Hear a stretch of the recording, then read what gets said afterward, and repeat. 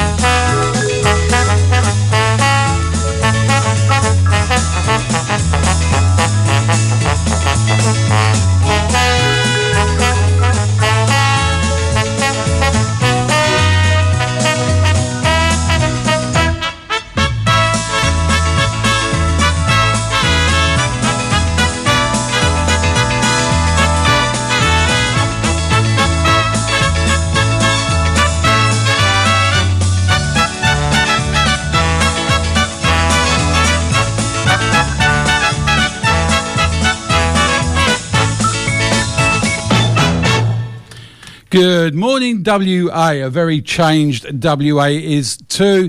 Pete and I battling the coronavirus to be here in the studio. Thanks to Frank and Jerry, who are also in the studio. A little bit delayed in our start because we're wiping down microphones and desks and everything else. Stay safe, people.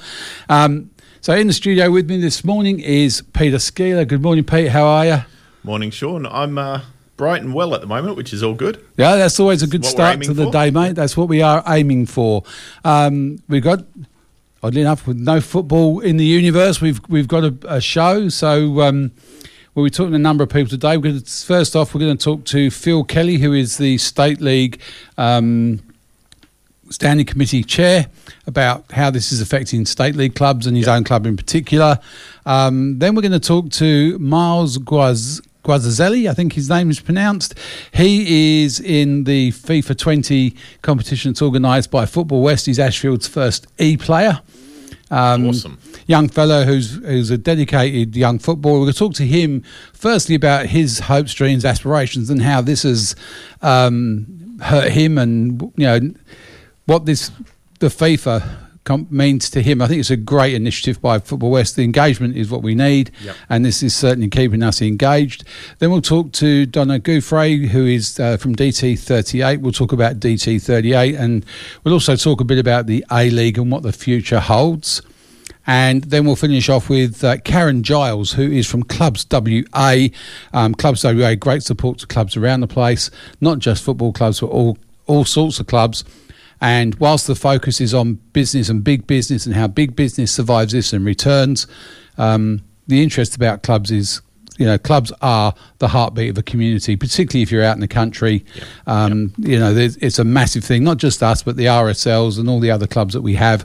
And we'll be talking to Karen about who's going to lobby for us in government and who's going to be pushing for the help to get clubs back on their feet after this, because I think a lot of them are on the brink. Yeah. I think they normally run on a smell of an oily rag at the best of times, a lot of clubs. Well, and when you look at our state league and our amateur leagues, this couldn't have happened at a worse time. Most of the clubs are cash poor at this start of the year. Most clubs don't carry over a huge war chest season to season. Yep. You've got to buy kit, you've got to buy training bibs, you've got to buy cones and balls, and councils want their money. The Football West and FFA all want their affiliation fees all paid up front and everything else. And without the fees coming in, you can't get to pay that. And then during the season, through fundraising sponsors and match day, you make the canteen and other things.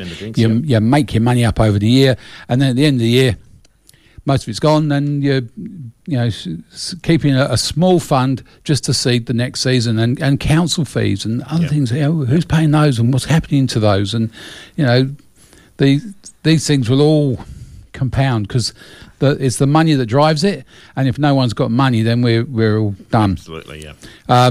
Breaking news this morning is that the PFA have issued an announcement that Tony Sage has stood down a number of players. They're saying that it's against the Fair Work Act. I think, boys, you need to have a look at the Fair Work Act. It's changed a little bit since coronavirus came in. An employer must be able to demonstrate that there is a stoppage of work. I think Tony's got that one sewn up. The employees to be stood down cannot be usefully employed, which is not limited to the work an employer normally performs. They can't go out of schools because they're closed. They can't go out to shopping centres because we're social distancing. They can't do a lot of other things. Yep. So I think he's got a point there. And the cause of the stoppage must also be one that the employer cannot reasonably expect to be held responsible for. Booyakasha, as they say. He ticks all the boxes there. So, and I don't think Tony's standing them down because he doesn't want them. He's standing down because it makes good business sense. And a friend of mine has had to do much the same thing with his business people, the people he's employed. And the agreement is that once this is all cleared up, you're the first people I'm phoning. Difficult times for all of us. No one knows how to handle this other than Don Evans. None of us were around when the Spanish flu happened. So, g'day if you're listening, Don. Yeah, no, Don will be listening. Don't have better to do today. Look, it's true though, isn't it? In this social distancing right now, apart from your essentials, all you've got to do is go out, do your shopping, come back in, listen to the radio, watch the telly. Even Don can't mess that up. Yeah. It's like they say, past generations have had to go to war, so forth. Our generation, our call to arms is stay home, sit on the couch and watch TV. I mean, if we can't get that right for a couple of weeks, there's... Absolutely. Look, in my business, that's exactly what we're doing. We're staying calm, and we're just telling people, be calm. The risks. One country still playing. Belarus still playing. Belarus is still running. So rest assured, we've got the results from the Belarusian. Well, let's not use them all up now, eh? Actually, I was looking. Technically, we actually have A-League results to go through too, because the last game was this week, just finished Monday night. Absolutely. Newcastle Jets had a 2-1 win over Melbourne City. Was a decent match.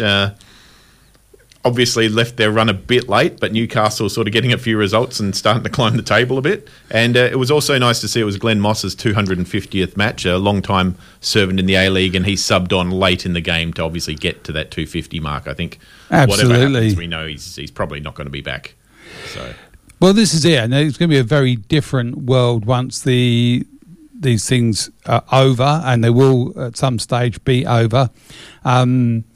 I watched a documentary the other night where they talked to a bloke who, probably about 10 years ago, but he was over 100. He'd lived through the Spanish flu. Yep. And he was saying that the actual epidemic, or the pandemic itself, was pretty cut and dried. Yeah. You got sick and got ill, or you got sick and you died. That was it. There was no in-betweens. The biggest problem was the 3 years after. Yep. Because people were afraid to go back into big crowds. People didn't trust. Yeah. What was out there. And this is for A-League and for all other sporting codes, pubs and clubs and everything else. Going back is going to be the battle. Absolutely. And you've got to feel sorry for the bookmakers because there's nothing to bet on now apart from Belarus. So, look, we're all affected by it in different ways. There's still football going on of some sort. The International FIFA 20 Ultimate Quran Team Cup is on. I see AFC Wimbledon got beat by West Ham the other night on that one, and Central Coast Mariners beat Shamrock Rovers. Amazing. So this is actually a global competition. Yep. Just for fun, just have a look on it. Obviously, we mentioned Football West have got the FIFA 2020 comp going on at the moment, and also for those of you who are interested in management programs, Football Manager 2020 is free through Steam. Yep. Steam rather. So get on that. And I think I'll need to get on that one.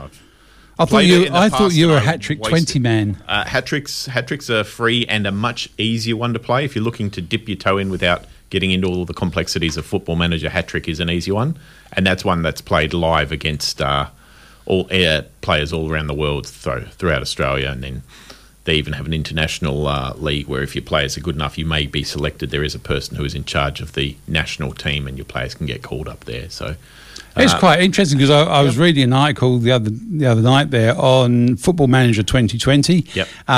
Apparently, Ange Postecoglou managed my home team, Southend United, all the way through to the UEFA Champions League and won it.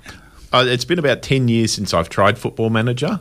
I have to say I was woeful at it. It was fascinating, but I was woeful at it. And I think I've also demonstrated those results since then coaching the junior team. So maybe football management isn't my way to go. But certainly if it's free, I will jump on and get a copy of it again and give it a whirl, because it's certainly it'll scratch an itch for some people, football-wise, and certainly give it a go. Or if not, Hat Trick, like I put on our website, is a much easier one. I must admit, I used to love playing Football Manager. Yep. Used to I used to invest an awful lot of time in it, and wasn't too bad at it. And then I got involved in running a local club, and it kind of lost its gloss because I was doing it for real. So, I might get back into it now. Who knows? Yeah. I think the thing with running the local club is you don't get nice, neat statistics like you get with Football Manager. You don't get to see, well, this player's a 14 out of 20 for his first touch, whereas this one's only a 13, but he's a 15 out of 20 for his work rate. So you need to figure those stats out for yourself in real life. Obviously, I was playing it all wrong, Pete. I never even thought about that stuff. Maybe me focusing on that is why I did so badly at it. Yeah, probably because I went more of the emotional thing and went round looking for the free players, the free agents, the young kids coming through that looked like they were doing well in the 18s and under 20s, and picked all them up. And I can remember picking up quite a few good players through that, particularly through Holland for some reason. But there you go. It worked well for me. My strategy worked, and I did also get Southend up into the Premier League. So well, there you go. Yeah. No, it's good. It's good fun, particularly if you know how to cheat as well, and you can get lots and lots of money. I do know one of the very early versions, you just took a bank loan out, but you took it out for a negative value, and the program didn't seem to realise what you were doing and just said, sure, have a lot of money. The other one was to have dummy players, so you'd manage Liverpool, and then you'd really upset all the players, really, because you didn't mind wrecking Liverpool. Destroy the morale in the club, and then when a club like Southend made a very small offer for a very good player, they went. But those were all the strategies we used to employ. But good fun.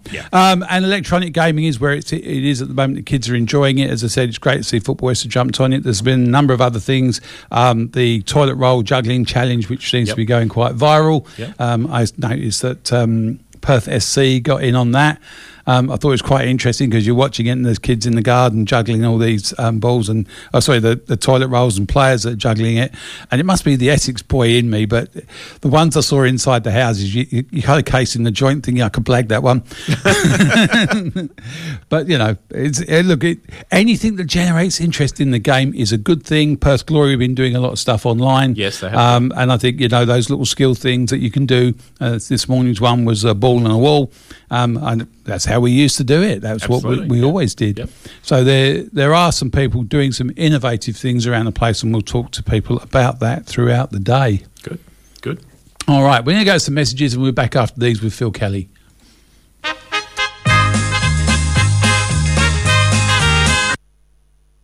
Maybe we won't do that again, that wouldn't be a good thing to do. As you said, there's the J League we spoke about earlier. They're looking at starting up. I don't know. Both Japan and China are looking at starting up again. Yeah. Which my mic's not on. It's not. There we go. Now you can hear me. Yeah, sorry. Both Japan and China have set a date for when they're planning on restarting. Certainly with the chart of active cases in China, it's on its way down. That's assuming that's got the big asterisk beside it where you assume that numbers coming out of China are accurate. But if they are, I could see that. Japan's still on the way up, and there has been a bit of a sort of a conspiracy theory going around that they were artificially reporting lower numbers while they were still in with a chance for the Olympics. Oh, don't get me started on the conspiracy theories. Yeah, and now that I'm not big on conspiracy theories, but that one I thought Maybe, but now that they're definitely not hosting the Olympics this year, suddenly the numbers are jumping up a bit. Yeah, let's not go down the road of spreading rumour and conspiracy theories. I didn't bring my tinfoil hat with me, so we're not going to do that. I think Graham Arnold, speaking of the Olympics, did come up with a suggestion that the Olympics next year they should raise the age limit by 1, so up to 24, to keep the same players that would have played this year still be valid. I think in the spirit of suspending things, it's players born before a certain year, and we just keep that. Yeah. So that doesn't change, although it goes on a year. So anyone born before 2000 or whatever it is can play, but after that you can only have 2 players from older. So it allows then for the players that would have played, would have qualified this year. Now, but it also gives an opportunity for the younger players who've developed out of all sight when they've been practicing at home and not playing with anyone else. But it allows them to also have an option, because don't forget, it robs them of another year. It robs them of a year as well. So, there's no perfect solution. There's no winners in this. All right, we'll be back after these.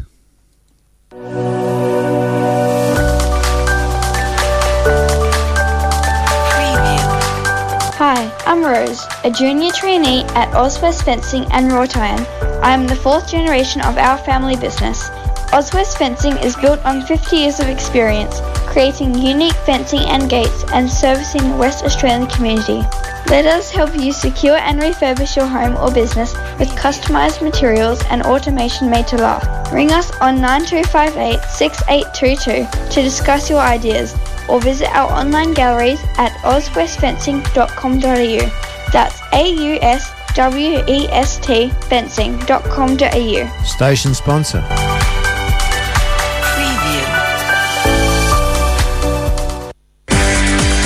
Are you considering data and software development? From a simple website to custom office automation software, phone Andy at DataPlats on 0414 263 938. That's 0414 263 938. Station sponsor. Okay, we're back in the room now. We talked about the competition being affected. We've got local competitions affected. And joining this morning is the chair of the State League Standing Committee, Phil Kelly, who, by the sounds of things, is self-isolating with his 4 children. Good morning, Phil. How are you? Good morning, Sean, and good morning, Pete. Good morning, listeners. Yes, definitely in voluntary self-isolation at the moment. Yeah, look, I think with 4 children at home, there's a fair chance you'll come up with a cure for COVID before the scientists. That's what we're working on. So, hopefully by the end of the week. Okay, so what are the issues facing state league clubs right now? I mean, it was right on the cusp of the season. We spoke a little bit about how clubs function, and you need all those fees coming in to kind of kickstart your season and make up money over the rest of the year. Couldn't have come at a worse time. Absolutely not. And we've got a number of challenges ahead. You're drifting out a bit, Phil. I can't hear you properly at the moment. We'll just try and fix that for you. Yep. There we go. Is that better? Yep. Yeah. So the challenges we've got at the moment, I guess, it's very easy for us to mothball our club for a... No, you need to go back in the cupboard again. You've just drifted out. I don't know what's happening at your end. Let's try that. How's that? Is that better? Yep. Don't change. Okay. Sorry about that, guys. Yeah. So we can mothball our clubs for a fixed amount of time, of course, and there's no issue with that.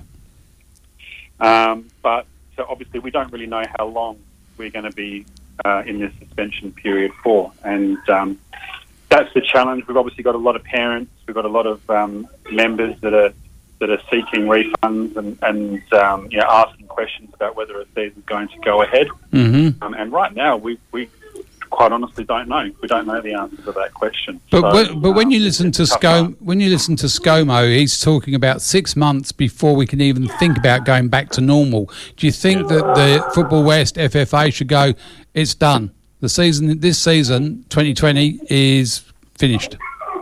Well, the last deadline date we've got is the 14th of April. I think any sensible person is fairly aware that we're not going to be going back to football that weekend. Yeah.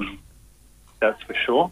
And it's going to be it's going to be some time before we go back to normal in any effect anyway. So even if we do go back to football, let's say by the end of April or middle of May, we're going to be 6 to 8 weeks from that date before we can effectively take the field. Otherwise, we're going to be flooding hospitals with injuries as well, and it's going to be another issue. So that's part of the challenge we face, but there's probably a number of other issues that are attached to it at the moment. The FFA made a fairly broad statement yesterday, or a big statement yesterday, by standing down 80% of their staff. Yep. We've got the news out of Perth Glory in the last 24 hours as well. Football West have obviously stood down some of their staff, casual staff mostly at this point in time. But it makes good financial sense. I mean, my biggest fear is when you listen to other codes, the NRL, AFL, they're concerned about their own survivability, and they're two very big established competitions. You've got to worry about the financial viability of the FFA if they don't take draconian measures, of Football West if they don't do it. And I hear out of Victoria, they've committed to paying their staff, all of their staff, through this, and they've got a huge wage bill, and financially that could kill them. So it's important, number one, that the FFA survive, that the local competition managers survive, and that clubs survive. And I think, I'll talk to Karen Giles from Clubs WA later about what can happen for clubs and what help there is for clubs. But right now everyone's got to be in a sleeper mode so that we can all come back out of this and be better. Parents and other people, players who've paid fees, need to understand that the money that they paid did go out legitimately to kit suppliers, to competition managers, to councils. There's a lot of costs involved pre-season for a club that you can't recover until you're in competition phase. Absolutely. There's a lot of the discussions that are taking place at the moment with Football West, with the FFA, with multiple councils as well. Yeah. There is going to need to be some understanding from members and from participants and all these sorts of people involved in the game. The one thing that I don't think there's a couple of things that I think we need to confront as well, and one of them, the game's going to be very different for the next 6 to 12 months. If you listen to some of the other sports and how they're talking as well, they are talking about it. They are, discussing how it's going to take some time to see the same participation levels in sport for a number of reasons. And I've had feedback from state league clubs that are telling me that their number of participants has dropped significantly since the onset of COVID-19. And a number of clubs had issues getting players and participants of all ages to commit as well. And I suppose registration numbers were down. I suppose the other thing is there'd be a lot of clubs that had, for want of a better word, contract players, but these are guys that are employed in industries around town who, may have gone home because they've got families and people they need to be with during this time, or that their jobs have themselves been stood down through this crisis. So even the playing stocks will be changed when we do go back.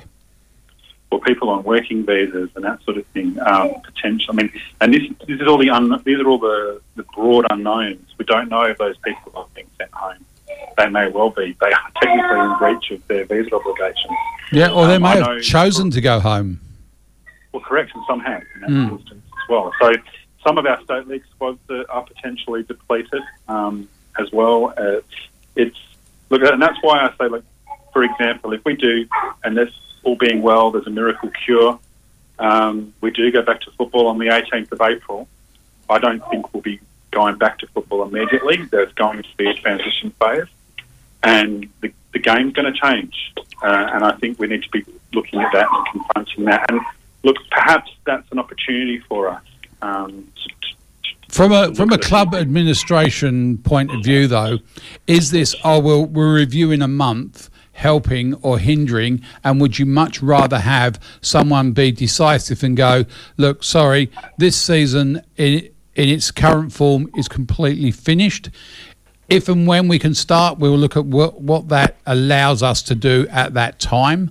But right now, because if we're in this status for 12 to 18 months, which is possible, we're not looking at this season being dead. We're also looking at next season being dead, and survivability of clubs and associations is really tricky after that. Absolutely, and that's the issue. So I think it's very easy for us as clubs to mothball and suspend, and we're talking about putting businesses into hibernation. Yeah. A club goes into hibernation relatively easily. We're probably one of the easiest organisations to hibernate. But have you had those conversations with council? I know that as a club we have. Yep. And there's not so much issue with that from our perspective, from Ashwell's perspective. That's certainly possible. But it isn't possible for an association like the FFA. It's not possible for an A-League club, for example, to go into hibernation. Well, I was reading an article this morning. There's at least 4 or 5 AFL clubs who are at best dodgy, and whether they'll pull through this or not. Whether or not, sorry, I missed that. AFL clubs, there's at least 4 that are on the cusp of, if this was just one season, we probably just scrape through it. But if it was 2 seasons, they don't have the money, and we're talking about the most cashed up code in Australia. Exactly, and if we listen to some of the doom and gloom coming from the AFL and the AFL clubs, it is particularly bad. And so if we look at, I guess, ourselves as a sport, who is obviously a little less resourced financially, you have to start asking some questions. And certainly, look, it's good news, I think, and terrible, sad news out of the FFA that they've laid off 8% of their staff. But it's sound and sensible to do so. And look, the rest of it we'll just wait and see. But personally, and I'm no expert in these things, but I'd be surprised to see us returning to a full-scale competition this season. Yeah. And I've got grave concerns for next season as well. And that's just my own personal opinion. Yeah. And then, of course, with that, how many clubs, associations, whether it be A-League, NPL, State League, grassroots at junior level, how many of those clubs come with us over the bridge, as ScoMo keeps on talking about? Yeah. Will be interesting. But and I suppose, look, the other thing is... There's always opportunity in crisis, right? Yeah. But you look at the viability of clubs is around sponsors who may or may not survive this, generous benefactors whose businesses may or may not survive this, or they personally may not survive this. So, there's a lot of things in doubt. I suppose for a club, though, it's about club engagement. So what sort of things are clubs doing around the place to keep people engaged with the club? Absolutely. There's a lot of that going on. It's fantastic to see. I mean, we've got obviously the Football West E-League at the moment, which is fantastic. And I know you're talking to Miles after this interview, which is great to see.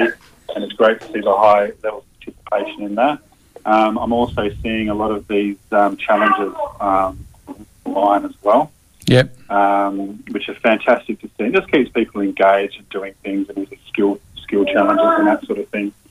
I know that Football West are planning a number of other activations, and that's what they're being referred to bring in and keep people more engaged in the game, which is fantastic, and it will be on an online presence. But I'm also seeing some online training sessions and stuff that were held yesterday, which is just fantastic. Mm-hmm. We're using technology to our full potential. I mean, it's good enough for the G20, and it's good enough for kids to train as well, which is fantastic. Yeah. Naming no names, though, has there been people who have been trying to get an unfair advantage by actually doing physical training sessions outside this? I hear rumours and innuendo that this was happening. Yeah, I've seen the same reports, unfortunately, as well. And what people need to realise is that, this isn't... I think I heard you guys speaking about it before. This is our duty. We're sending kids to war 100 years ago. Yeah. Now your duty is to stay home. There's a killer on the streets. Absolutely. Yeah. There is, and that's how we need to view it. And look, if anyone is out there that is training, that is meeting in, I guess, informal groups, it's not a sensible thing to be doing. And at the end of the day, you could well end up with the police or the army telling you to move on and then forcing you to move on. So that's the reality of the world we're in at the moment. We just can't be sensible. Now, there was a comment you made earlier in the interview about opportunity, and I suppose the thing is that we're everyone's concentrating on the darkness, but what we need to be focusing on, and I think this is part of the problem of saying, we'll review it in a month, we're all concentrating on the now, but is concentrating on the future and deciding what shape our competition, what our game will look like. We've got a very good opportunity to be the number one sport when we come out of this, provided we work together at it. And things like the NPL, junior development, have been a big problem, and no one's had the time to work out what to do. Right now, we've got the time. Well, we do. And look, we have a broken NPL. And that's nationally. Yep. We have a broken junior development pathway. We have an A-League that was quite literally on life support. Let's be honest. I know we all love the A-League and we want it to be successful, but it was absolutely on life support. Maybe this is a blessing in disguise. It's an opportunity for us to take this time, this downtime, and do something effective with it. And that's what I'd like us to be doing. Let's not try and pretend that we're going to have a season in 1 month or 2 months or 3 months even. Let's spend this time working out as a code what we can do to come out over the bridge and be the number one sport. Yeah. At the time, with every other sport now. At the time, I thought Rob Sherman's resignation was a bad thing for Australia. It now actually seems like it was a cost saving, but it also then allows us to rebuild from the ground up now with no blueprint. There is nothing now going on. So we spend the next 6 months developing what we believe should be the model going forward from this for not just WA but for Australia. And as you said, the local leagues. Looking at a restructure, looking at how that's going to look post-COVID, how the A-League will look post-COVID, how the Socceroos and the Matildas will look post-COVID, because there's where we need to be focusing on and building our game and getting stronger. And as you said, clubs in hibernation can still have their strategic committee meetings and work out what they plan to do when they come out of this. 100%. And if we spend our time focusing on that, and if we get a month at it, it's a month we've never had before. It's probably going to be longer, so we can dedicate our entire time to improving our game and dealing with the evolution, because our game's going to change. Everyone's sport is going to change. So football will change, and we need to be ahead of the game on that. And that's what I think we should be focusing on right now. But everyone needs to change their model, including people like myself and the radio stations. And Talkback is something we're considering. There's a lot of people out there involved in the game, and whilst the game isn't going on, Talkback is something we could engage in and have people ring in and voice their opinions. What do you reckon on that as a concept? I think it's a great idea, and I think it's an opportunity for you guys to probably speak to just about everybody and get their thoughts at the moment. Look, we're not doing much else, but I think that's a great forum, and it's a great opportunity to get, I guess, an understanding of what's going on out there. So I think that would be fantastic. Yeah, look, the game is changing. It has changed. What do you think on the focus towards things like Football Manager? They've released that free on stream, and also there is a lot of interest now in FIFA 2020. Of course there is. And these are a great activation to keep people interested in football. And look, Football Manager is the greatest, apprenticeship for anyone that wants to get involved in running a club. So I certainly know it was for me anyway. But look, the E-Series and obviously the FIFA 20 on Xbox and PlayStation is a great way for us to still feel involved in our clubs, still feel that we're out there and participating, and that's what's important. It's important for mental health. It's important that we, for the engagement levels. It's important to keep everyone interested and focused. Yeah, absolutely. Now, I was looking through the Fair Work website about the reasons you can stand down employees, and one of them was that they can't be usefully employed, which is not limited to the work that they are actually employed to do. Might be a way of keeping some A-League players engaged would be to have them compete nationally on FIFA 2020. Castro versus Ninkovic would draw a crowd, I'm sure. Popovic versus Fowler. It sounds good, but it's something, right?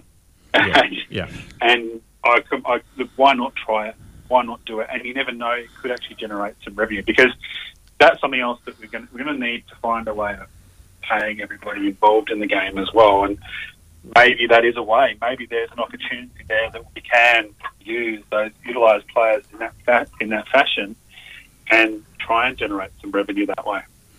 So going back to the State League clubs and your own club in particular, what sort of strategies do you have at the moment? Are you using the internet and the web? Are you using other strategies, or are you engaging with councils and obviously people that at this stage of the season every club owes somebody something? Yeah, so look, I mean, from our perspective as a club, we'll probably go through the negatives first and then we'll talk about the positives. So we're obviously talking to our suppliers. We obviously want to keep as much cash in the bank as possible as well. So it's a negotiation. It's not an unusual negotiation, something that's happening in business every day as well, about managing cash flows and managing expectations. So that's certainly something that's happening. For us as a club, I know that we've actually been locked out of our facility due to COVID, and that most likely won't be lifted for some time. So that'll be a challenge at some point if there's a contradiction between what the council want to do and what the FFA mandate we do.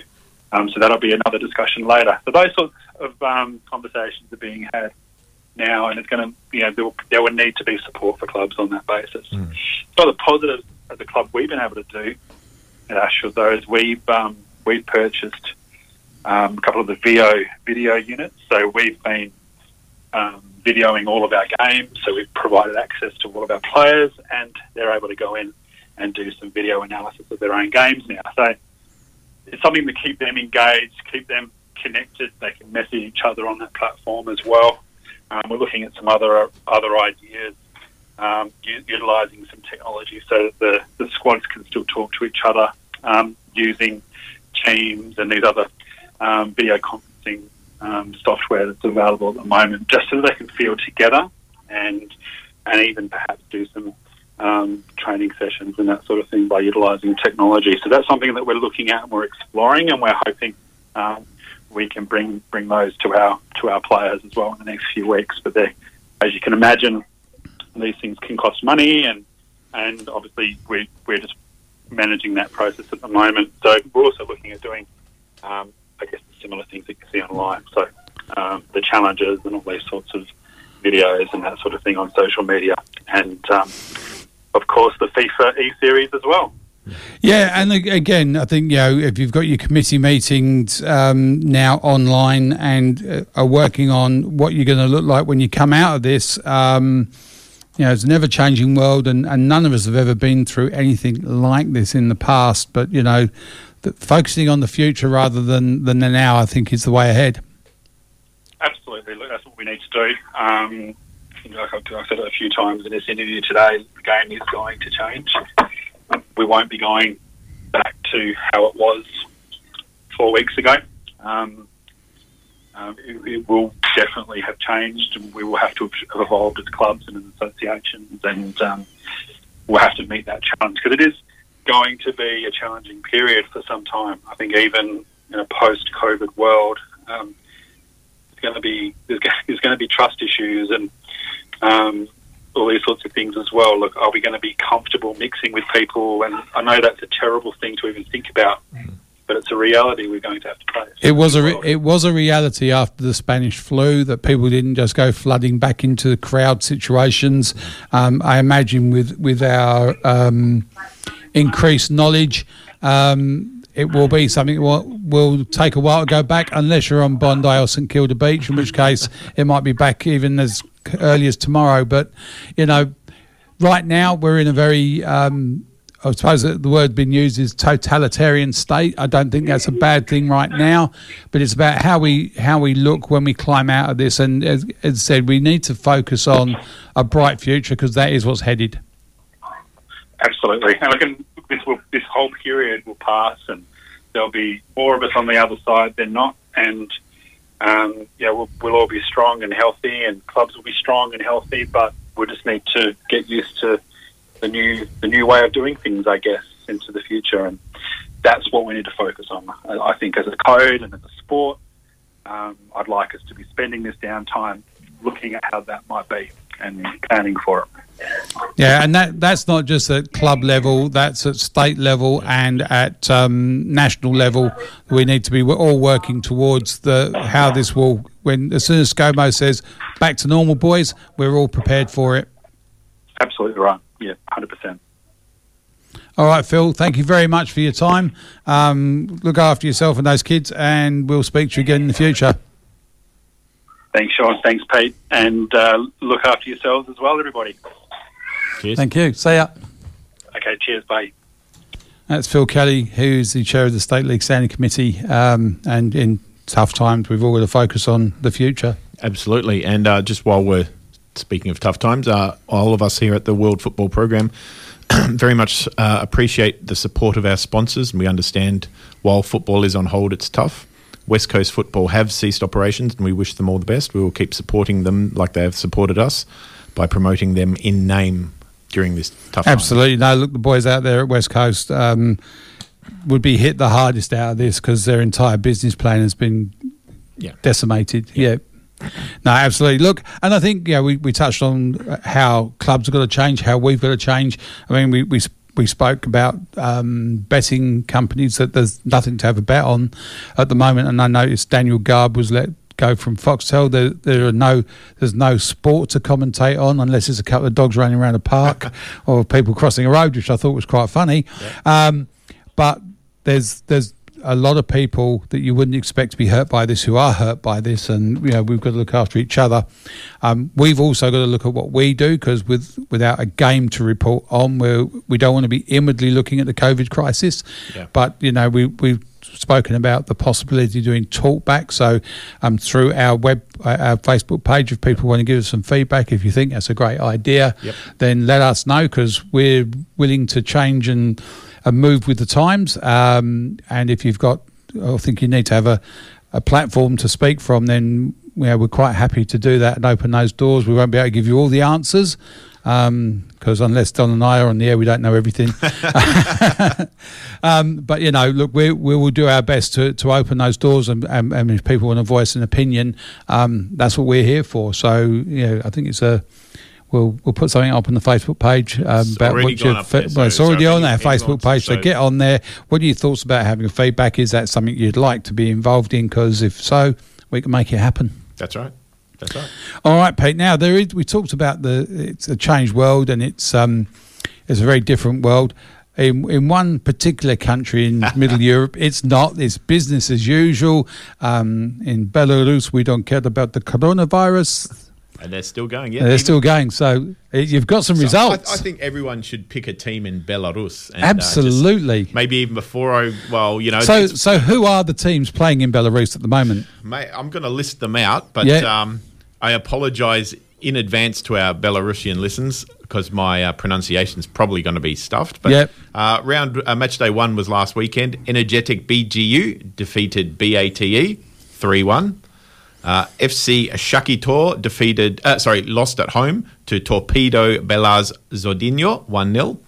Dynamo Brest and Molnikov TSI played out a 1-1 draw. Ruch Brest defeated Dynamo Minsk 1-0 away. Minsk is the capital city of Belarus too. So if you're looking for maybe the big team, you'd think it'd be one of the Minsk-based teams. FC Vitebsk won 1-0. Even though they had a player sent off in injury time of the first half, they still hung on for a 1-0 win, and that goal was an own goal from the away team as well. So there you go. Ishloch defeated Neyman 1-0, and there was a red card to the losing team there. There's been 4 red cards in the first round too, so maybe they're feeling a bit. I apologise for my pronunciation on this one, but Slutsk. 1-3-1. Yeah, be careful with that one. I need to be careful. That's how it's spelt. Defeated Slavia Mostar 3-1 with a red card again to the losing team. And last of all, Minsk not to be confused with Dynamo Minsk, won 3-1 away to Belnishnia. And there's been a couple of games this weekend already. So Torpedo defeated Belnishnia 1-0, and Energetic BGU, who won 3-1 in the first one, also won 1-0 away just last night. So Energetic BGU and Torpedo Belarus, top of the table, 2 wins out of 2 games. I was just making some notes when you went through, and like Torpedo have been a big club there for a long time. Everyone's heard the name. Yep. I really like the sound of Energetic, so I'm going to jump onto those. And I'm already calling it early, but BAT, I think they're going to be like the Melbourne Victory of the League. Everyone hates them already. They caused this. Yeah. They caused it? Yeah. Yeah. The coronavirus came from bats. Oh, okay. I was wondering where you were going. No, that's there you go. I'm blaming them. You've got to have a side that you hate in the league. For me, it's Bat, and I'm on the Energetic That banner. seems fair. And they've lost their one game they've played too, so they can suffer. Whoops. What's that one going on there for? Okay. Yeah, interesting times ahead. I think, again, maybe up on our webpage, we need to just have, if we can, do a small poll and have people tip their favourite team in Belarus. We'll set that up on the Sluts, I think, may be very popular as well. I was sort of thinking I might go for them just for a laugh. So no, look, it's very interesting. And FC Shak. Yeah, Shakitor. So I'm assuming Shakitor is a town or city in Belarus. Obviously, yeah, but he's got Shak in it. I mean, it's got to be awesome. Obviously, a lot of the Eastern European teams, Dynamo is fairly common. So they've got 2 Dynamo teams, Dynamo Minsk and Dynamo Brest in Belarus. But you know, that's almost Dynamo in Eastern Europe is almost the equivalent of United in Western Europe. You know, you get that a lot. So Dynamo Kiev, Dynamo Zagreb. I know there's some really. You do well with those. You must be Polish or something in you. You're doing all right, mate. It's showing. No, look, it's excellent. It's good. I don't know. We talk about health of players. What sort of crowds are they getting? For all we know, they're going to. I'd hope they'd close the league down, but crowds. I'm not seeing crowd numbers reported anywhere. So all right. I haven't. That said, I also haven't heard anything about being played in front of closed stadiums or anything. But you know, it's a small Eastern European country, and a lot of countries in Europe, they suffer almost the same problem as we do in Australia, in that people tend to follow the big leagues, and not their own domestic leagues. So, you know, I would take if you asked me before all this broke out what the average crowd in the Belarusian Premier League is, my guess would be about 2,000 to 3,000. I don't think you're far off that. To be honest, no. Look, it's interesting. Not much live football going around. I imagine that somewhere, if you're someone that likes a punt, I'm sure there's a bet there somewhere. Well, you'd think some Belarusian would be, entrepreneur would think to get these up on the web and get them, live stream the only football on the planet now. Absolutely, we're going to the pay-per-view TV stations, going, we are the only show in town. That's right. We've named our price. Could fund their whole league. Okay, we're going to be back in a couple of minutes with Miles Guzazelli, who is from Ashfield, and he is playing in the FIFA 20 comp that Football West have got up and running. I think it's a great initiative. So we'll be back after these.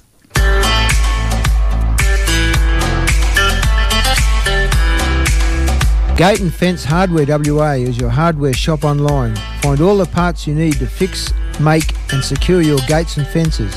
Friendly staff and family offer advice to help your project along, or order in your special part. Gate and Fence Hardware WA. Station sponsor. Do you want better strata management? Put Prosperity Strata Management at the top of your list. We provide a flat competitive fee with no extra or hidden charges. We provide value for money repairs with contractor prices reviewed regularly. And we provide prompt professional service with 30 years experience, which is why our clients recommend us. Your property is our concern. See prosperitystratamanagement.com.au. Station sponsor. In 1972, under a scorching June sun, in the French coastal town of Marseille, 2 Algerian immigrants awaited the birth of their 5th child. Later that day, a star was born. We are proud to be the longest running football show on radio in Australia. Call it soccer, call it football. Myself, Peter Skeeler, Penny Tanner, Sean Kelly, Don Evans and Derek Pollock are the voices in your world football team, sharing the news across WA, Australia and the world for the one and only World Game, the World Football Program on Radio Fremantle.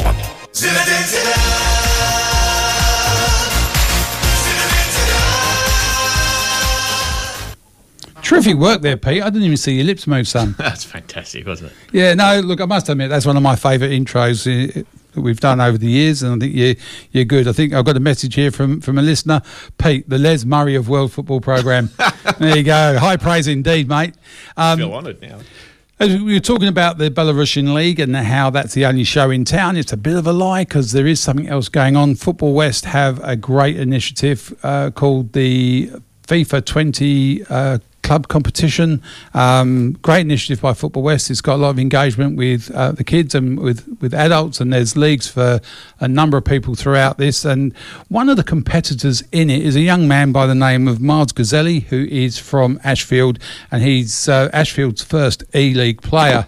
I'm very proud of him, and he's on the line now. So good morning, Miles. How are you? Good, thank you. Thanks for having me on the show. No, thank you for coming on. Now, we'll start with a few things. Obviously, you don't sound like you're a grown-up, so how old are you? I'm 12 years old. And what team do you play for? I play for Ashfield Academy. And in what year? 12s, 13s? Under 12. Okay. So we've established that. Now, you obviously, up until the coronavirus shut everything down, you were heavily involved in training and getting ready for a season. What did that involve for you? Well, sometimes when we're at home, I usually play a little bit of FIFA 20. Yeah. All the training we have usually just evolves around just like a little bit of injury exercise, lots of training 5 times a week with Mitch and Azaro, and we usually have a game once every 2 weeks. All right, and do you miss it? Yeah, I do. Pretty desperate. Absolutely. And at 12, you've obviously got an idea of what you want to do when you're a grown-up and, boyish things are behind you. What's your dream job at the moment? Well, I'd probably want to become a professional football player that travels all around Europe for some big clubs. So a big club like Energetic in Belarus would be just the pick for you? Or maybe Chelsea or Barcelona. Oh, yeah, no, stick with the minnows. I think you're right there, yeah. Energetic, Yeah. You're probably not ready for Energetic just yet. And why are you playing FIFA 20 for Ashfield? How did they come at the decision that you were the best FIFA 2020 player that we had? Well, I think it's a really, really good idea from Football West to keep everyone entertained, and it really helps with the tactics of the game. Try and play the way your coach has told you to by playing all through the passes and then, just seeing what happens. Yeah. So from formations, what's your favourite formation? 4-4-2. Oh, yeah, traditionalist. The old classic. Yeah, the old classic. And are you stuck with what teams do you pick a team, or can you pick any players you want from across the planet? I think you can only pick clubs, as there's all these new teams FIFA has, which is like all the retired players like Pele, Maradona. Then they have all the World 11, which is the most OP teams. But then we can't have them, so we just pick normal clubs. So I think my one would probably be Barcelona or Manchester City. Yeah, not bad choices. If Ashfield was an option, would you pick them instead? Yeah, I'd say so. Nice. Good lad. Now, you haven't played as yet. You're up against Grelup Croatia, so are you practising now? I mean, normally you get told off for being at home and spending hours and hours on the PlayStation. The mum and dad supportive? Yeah, they're really supportive. They're helping me with school and soccer all the time. Yeah. It's really good. Yeah. And who do you play with? I usually just play with my friends online. Okay. for FIFA Yeah. and do some online matches. All right. 'Cause it's not worth playing Dad, is it? Sorry? It's not worth playing your dad. He's pretty rubbish, I've heard. Yeah. Most dads are. I mean, look, when my kids got the PlayStation, I got it a month before Christmas. I practiced like a demon every night they went to bed. By the end of Christmas Day, they were flogging me. I mean, I imagine you're the same, are you? Yeah. Yeah. And do you know which button to push to get the penalty? Yeah, the circle on PS4. Okay, that's good. Yeah, and that's the one you push when you're in the box. You've got the ball. You push the circle. Your player goes down. Penalty. Perfect. Yeah. Excellent. No, I love the strategies within this, because there's always buttons you can push. What are you able to get away with the slide tackles from behind? Because my kids always were. I couldn't, but they always did. Well, it's always really hard to do that because like the players just move so quickly, and it's really hard to time it. And yeah, it is, absolutely it is. And out of all your mates, who's the best of your friends that you play against? Or probably Cristiano. What, Ronaldo? No. Oh. Well, for a moment there, mate, I was impressed. Yeah, we're going to try to hit him up for an interview. No, his grandparents live here in Perth, so no, look, it's great. And I think, it's something you play at home. You obviously, it's still fun for you. Does your mum and dad tell you, look, you haven't played PlayStation enough, get back on there for another hour? And you're there going, oh, do I have to? Can't I do the dishes instead? Yeah, sometimes I have to help around the house, and other times mum and dad tell me to get back on and keep training for the tournament. God, don't you just hate that?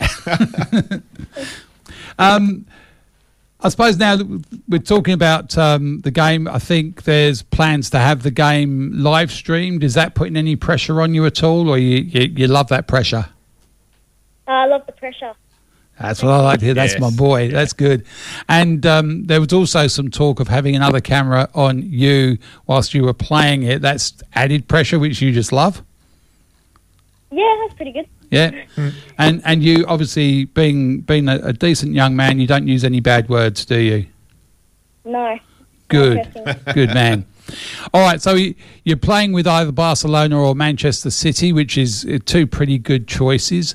You're playing in the old traditional 4-4-2. The game itself, there's other strategies. So you've got obviously you've got injuries, you've got substitutions, you've got the training for the players. Is there anything you do particularly with your team when you're playing, or is that just giving away too much to your opposition? Oh, a bit too much. I don't want him knowing too much about the playing style just yet. Yeah, and you don't worry about your opposition. You let them worry about you. Yeah. Yeah. Okay.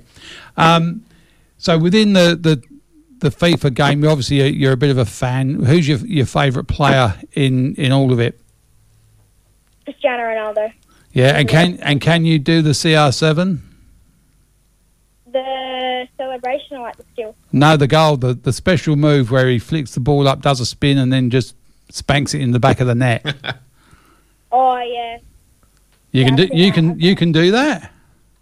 Yeah, pretty hard though. It's very hard. Yeah, I know. I trip over every time I try it. And have you played with the players of yesteryear? Have you tried playing with Pele or Maradona or any of those? Yeah, we love playing with all the players. Like, usually I play Football, which is like a custom-made game where you get to pick all different players, where it gives you 6 options, and you get to pick one of them, and you create like kind of like a dream team. Okay, and who's in your dream team?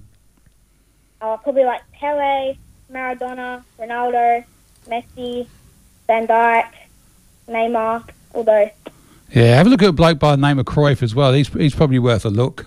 Yeah. Yeah. Yeah. And if you're looking for a goalkeeper, you can't go past Gordon Banks. British always got to mention him. Banksy's a brilliant goalkeeper. So when do you actually play this game?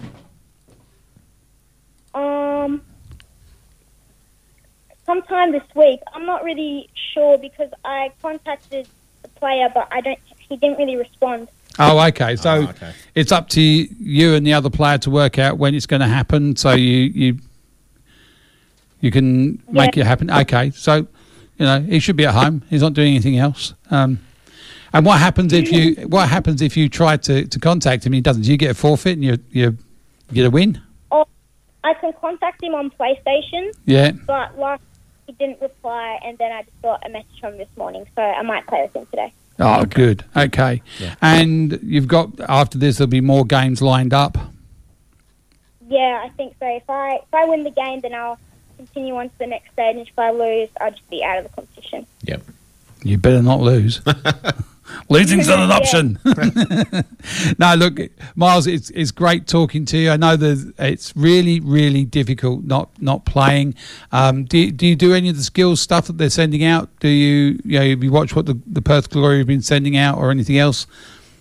Are you doing the toilet paper challenge? Oh, no way. It's too valuable. Good answer. I like this boy. Yeah, no, he's alive. That's good. No, look, I think it's good. There's a number of training videos out there. Do you practice on your own, or do you have other family members like a brother? Yeah, I've got a brother and a sister. Yeah. One's 18 and one's 21. Yeah. So they help me sometimes with my sport, but I usually just play outside by myself at the backyard. Okay, yeah. Well, sometimes those 18 and 21-year-olds aren't enough competition, because you're probably pretty good. Yeah. So when we're playing the real football out there, what position do you normally play? I usually play on the wing or central midfield. Okay, so you're a bit of a playmaker, or you prefer being the creator of goals? Probably the creator, just like hitting the through balls into the striker. Yep. Yeah, that's pretty good. So who's your favourite player at the moment? Who do you model yourself on? Oh, well, from which team? Any team. Who's your hero? If you could be one person right now, who would you be? I'd probably be N'Golo Kante from Chelsea, because he plays really good central midfield and has really good passes. And he never stops running, does he? Nah, he's always on the go. Yeah, he's like the Energizer Bunny. He never stops. Yeah. No, that's good. No, look, it's a great role model to have. Tireless worker, works hard, and from what I know, he's got a good sense of humour as well, so I think you have as well. Look, Miles, it's been brilliant having you on. Good luck with the game. There's no pressure on you, but the whole of Ashfield's rooting for you, and we want you to win. But, I know, because you do it in training and you do it in the game, you give your best anyway. Thank you. Thanks for having me on the show this morning. No, thank you. Thank Mum and Dad, and you keep practicing. Get back on that PlayStation now. That's an order. Yeah. All right, mate. Will. You take care. See ya. Well done, Miles. Yeah. Miles, 12-year-old, playing PlayStation, and heaps of attitude. I like that. Yeah, that's fair. I've got some other news too. Yep. Belarus is not the only league still running. Oh, and funnily enough, shock. I should have guessed this because I went there twice last year. The Burmese league, Myanmar as it's now known, is still running. Yeah. The government had made an announcement. Make of this what you like. That coronavirus is not an issue there. They have no testing equipment and no one has been detected with it. Now, whether those two things are related, I don't know, but they're still blazing on. And look, I won't list all the teams, but their league's about halfway through. But there was a couple of interesting teams. We'll put everything up on Facebook so you can take a look. But there's some of the teams at the top of the table at the moment is Hanthawaddy United FC, whose nickname are the Shell Ducks. Rakhine United are known as the Arkan Warriors. This was my favourite. Yadabarad Bon FC, their club's nickname is Boxing Cake. So I'm surely if you're going to pick a team, it's got to be the one nicknamed Boxing Cake. And there's also a team called ISPEFC, which that's all that appears on the league table. But following the link, the full name of the club is the Institute of Science and Physical Education Football Club. So how many teams are there in the league? So in the league, they have a total of 12 teams. So top of the table is Hanawathadi United, who goes into the AFC Champions League preliminary rounds. The next two go into the AFC Cup. So I don't know whether people actually are aware of how the AFC leagues work. They're slightly different to Europe in Europe you've got the Champions League and the Europa League. Asia tends to split it up so that the top countries actually go into the Champions League, and then their AFC Cup is actually for the lower ranked countries. So whereas like a team from England could go into the Europa League, in Asia their second tier international competition, the AFC Cup, is more for teams from Burma, Bangladesh, the teams that wouldn't cut the grade, make the grade in the AFC Champions League, which I think is a better way to do it too. Oh, absolutely. Lower ranked nations still, their clubs can go in and have a run at it. So we'll chuck something up on the Facebook page there. If you, again, I don't think you got any luck of any hope of getting these televised yet, unless some enterprising entrepreneur steps up to the plate. But people need to know it's out there. It's out there. We didn't know till this morning it was even a thing. Yep. So if one of the execs for Foxtel's out there listening to it, we want to watch live football. Yep. And that is get the Burmese league up and absolutely. All right, now we've just spoken to Miles, who's in the FIFA 20 E-Series Club Cup. And there's plenty of people out there that will give Football West a hard time, but I think given the current climate, this is a great initiative by them. So they've got this together. The kids are getting into it, and it's played across Xbox One and PS4s, so it covers all of the groups of platforms that are out there, and there is live streamed games. There's highlights. There's also results on the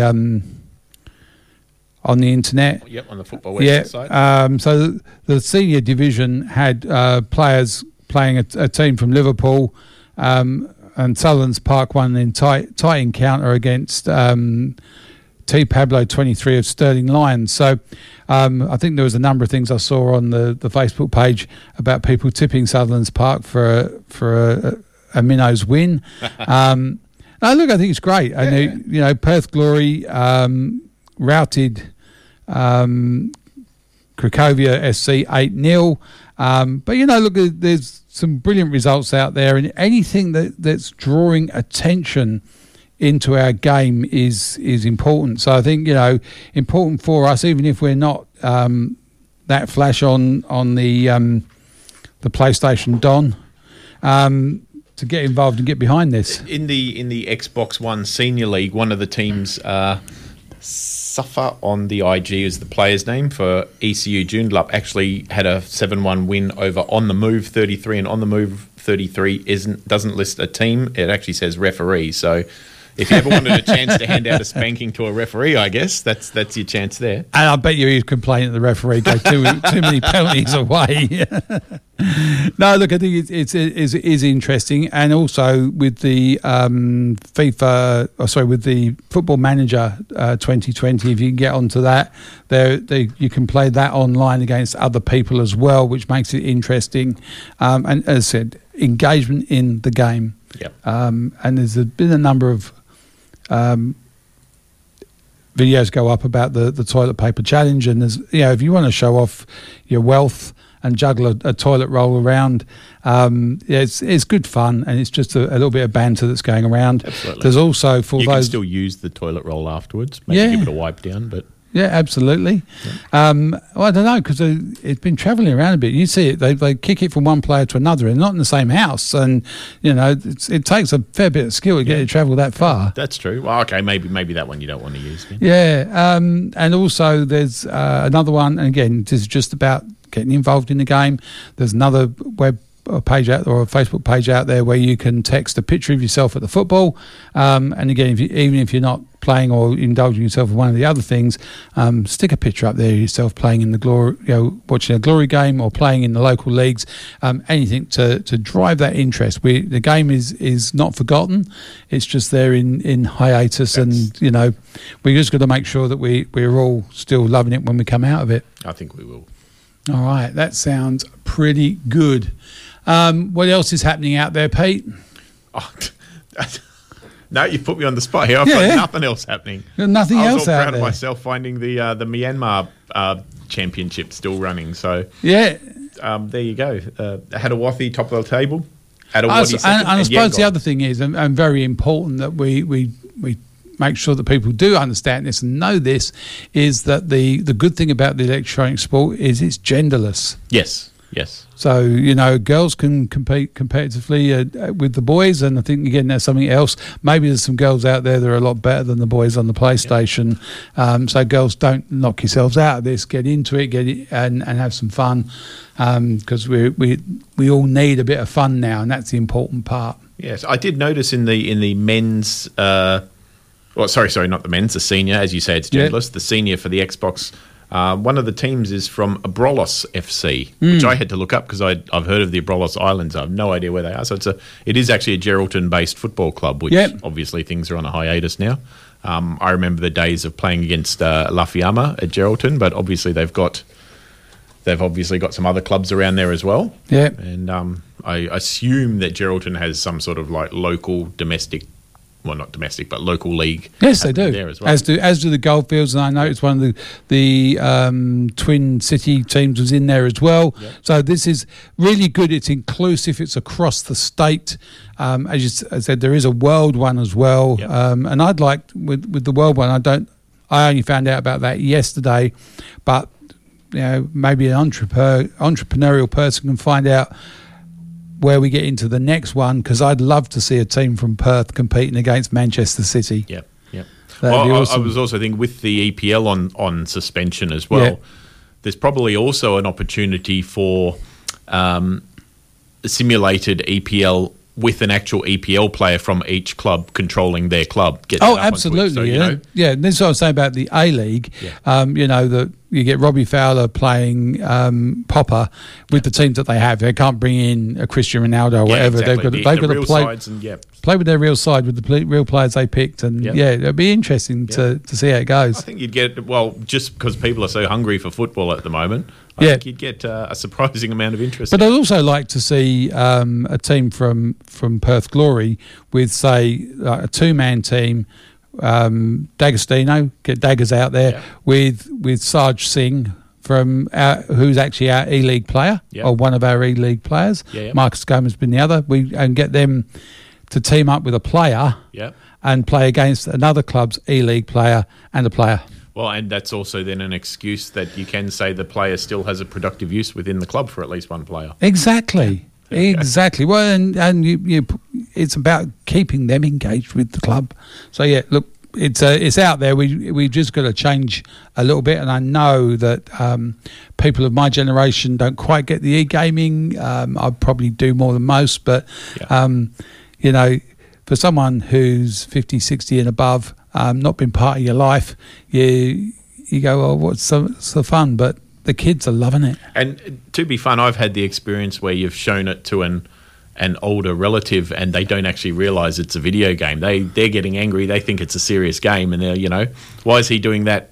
Not realising that, no, I'm holding the controller, I'm running around. So I'm sure anyone my age and younger has probably at some point played a trick on a, older football-loving fan by going, oh, look, this game's on. And, I mean, these days, certainly with the Xbox and the PlayStations... The graphics are... The graphic, they make it look like it's a real broadcast. They have the, coming up next sort of thing. And, so...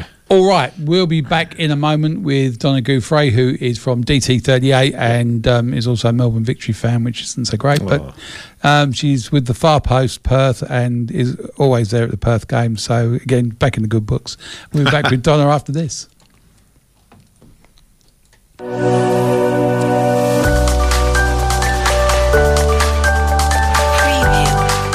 Hi, I'm Rose, a junior trainee at Oswest Fencing and Wrought Iron.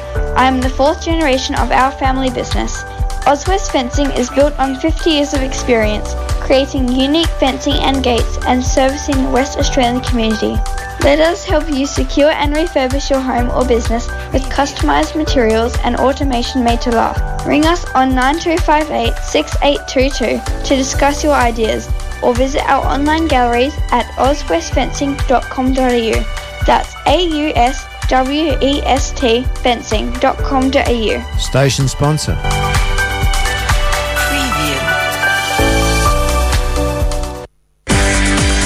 Are you considering data and software development? From a simple website to custom office automation software, Phone Andy at Data Plats on 0414 263 938. That's 0414 263 938. Station sponsor. You're listening to Radio Fremantle 107.9.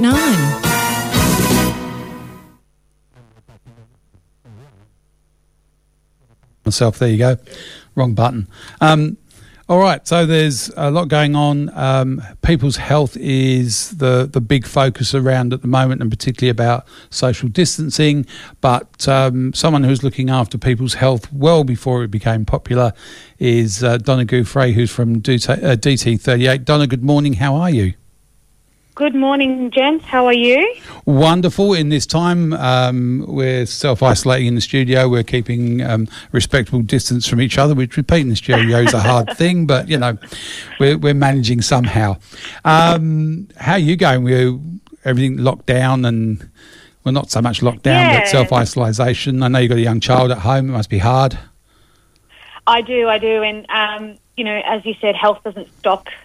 Even though we're in isolation, so we're still continuing to do a lot of work behind the scenes for DT38, and we're quite lucky that we've got a very large social media presence. So, you know, this is the time that everyone's really watching and engaging in social media and TV and radio and whatnot. So this is the time for everyone to get out there and actually start spreading their messages, whether it's got to do with DT38 or the guys at Happiness Co. that do mental health. It just depends on what your message is, but this is the time everyone's engaging. So, you know, we're just as busy. It's not stopping us here. No, it's not. And I see there's a new focus from DT38, and with no live shows around, you've given the roadies something to do with Check 1 2. Yes, absolutely. So basically, it's a new campaign that we've just launched in honour of the 5-year anniversary of DT38, and Tracy, our founder, is the brains behind it, and she's been working hard over in the UK, and we've officially launched it over here. And it's just basically to get the gents out there to check 1 2 on the 1st of every month.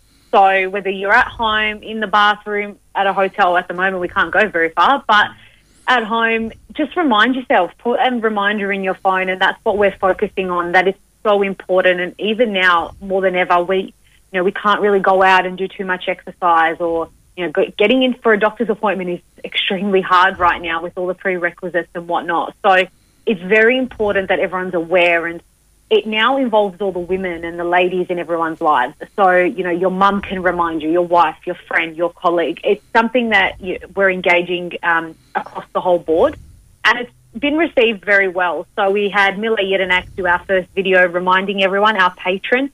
Everyone loved it. He had his boys featured in it as well, and we'll be launching another one again April 1st and again on May 1st. And it's just going to continue. You know, people from around the football community, male, female, will all be engaging in it. And we've also now called on for the public to send us some of their videos in how, you know, they can tell people to be aware and be creative with it. Obviously tasteful, but creative. Yeah. Well, you know, for a moment there, I was stunned because you said that Melee had his boys involved, and I realised you meant the children.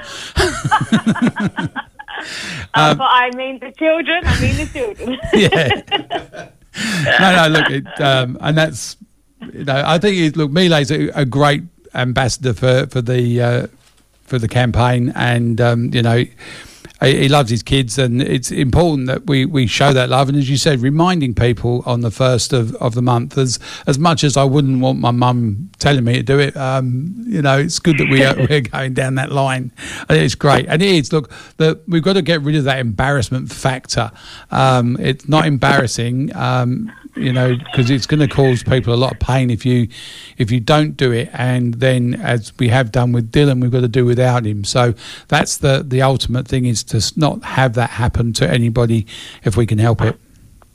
Absolutely, and that's our mission. Obviously, everything we do is in honour of Dylan and his legacy, and how he would tackle something and what he would want us to do. And obviously, everyone knows his story, so they know how resilient he was and how courageous he was, and the fact that he just didn't let it take him down. He still played his football. He still did what he had to do. And that's what the message we're trying to get across. I still get a lot of people contact me and say, oh, you know, it's bit embarrassing to talk about it and whatnot. It's really, I understand the stigma around men's health, and I've started to learn a lot more about it since being involved with the charity. So we need to remove that stigma, because women find it easy to talk about their health. We'll talk about breast cancer, we'll talk about ovarian, we'll talk about cervical. It's on the news, it's in front of us. You know, you've got Glenn McGrath doing it.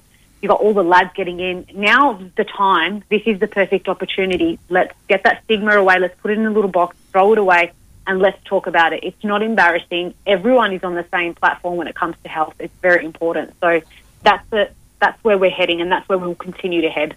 Absolutely. Now, as far as fundraising goes, you know, these things don't happen without some money behind them. Coronavirus is obviously taking its toll around the world, but we've also had the bushfires. We've had a lot of competing priorities. I imagine that the people that are backing you are very dedicated, but, you know, we still need people to realise that you're still there, still ongoing, and you know, whilst some of those things, like particularly coronavirus, are here and now, DT38 and testicular cancer is going to be around for a lot longer.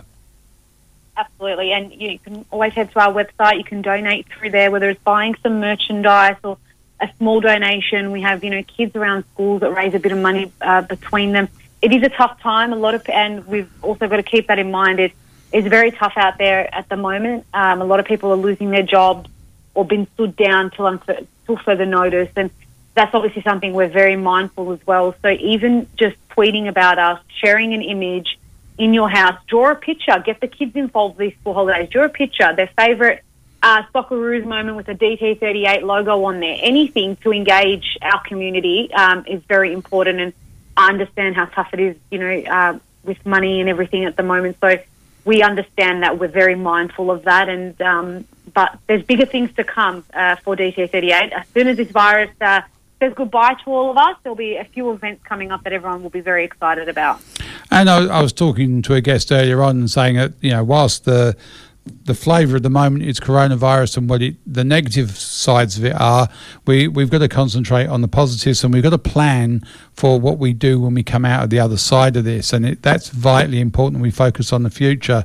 I saw a thing the other day that said 12,036 people have survived the virus, and maybe that's the figure we should be putting out rather than those who've you know, suffered loss from it. Oh, I 100% agree, and that's what we're doing at the moment. We're focusing on the future, and we launched our first DT38 Celebrity Golf Day, which unfortunately, obviously, we had to put on hold due to all the lockdown restrictions, which was supposed to take place on May 21st here. Now, that's happened in the UK. It's really successful over there. They've obviously put pause as well, but it's just a pause. It's not a cancellation. We're postponing, and it's going to be bigger and better, and we've got so many players on board. You know, we've got also Daniel Garb, our patron, and Simon Hill, who will be hosting the evening and taking part in the golf day. Yeah. Alex Grant, Bobby Despotowski, Jamie Harnwell, you name it, we've got them involved. Mike Ellis, Wildcats legend. So all these people were ready to be involved, and they'll be ready to be involved again in 3, 6, 9 months' time. So Absolutely. That's what we're planning for. So keep that in mind, keep engaged. I know it's so hard to stay positive at these times. It's very hard. I mean, I go stir crazy, so I get it. And in the meantime, I mean, we talk about the golf. Is there a possibility that we can buy the golf balls, minimum of 2, obviously? But that's no, but just the way of. Well, it gets the interest, gets the money going, doesn't it? You know, and that's the thing. Absolutely. Yeah. Yep. That's a very good idea. I will have a chat to my merchandise team.